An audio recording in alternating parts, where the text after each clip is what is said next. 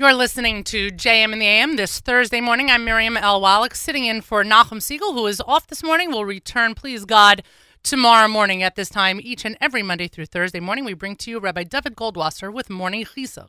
L'zecher Nishmas Harav Zev ben Harav Yosef and Esther bat Harav Yosef Halevi. Good morning. The great Reb Meir Simcha of Devinsk once commented on the Pasuk in Devarim, where there are two Lashonos, two different types of language that are employed in Hashem returning the exiled. V'shav Hashem Elokecha shavuscha, and Hashem will return your captivity. V'shav kibetzcha mikol ha'amim, and that Hashem will return and gather you up from all of the nations. Reb Meir Simcha asks, why are there two different acts of return mentioned?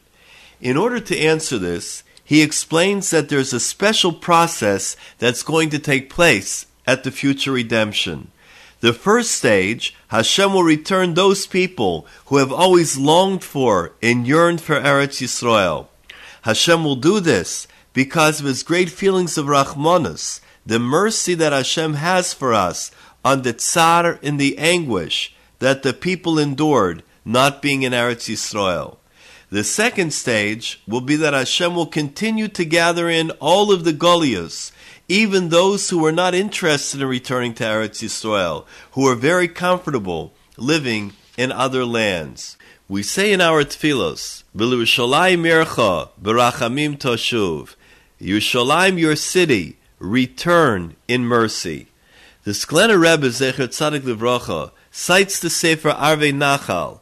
It says there that our kavana, our intention in all of our tefillas for the future geula is not to ask for the geula, the redemption itself. That Hashem has already promised. He promised us that we will be redeemed. Therefore, it's not possible that this tefillah refers to that redemption. Rather, our main intention and kavana in this tefillah is to bring the geula closer. We pray that Hashem should hurry to redeem us, even before the end of Galus, the exile. The drawing near of the Geula can happen in two ways. It can either be brought about through a way which is harsh, like it was in Gulas Mitzrayim, where the difficulties of slavery were so concentrated that it hastened our redemption. Or it can be a way of great mercy, whereby Hashem will combine all of our personal tsar, our pain and anguish, with the tsar of the Shechina, the divine presence.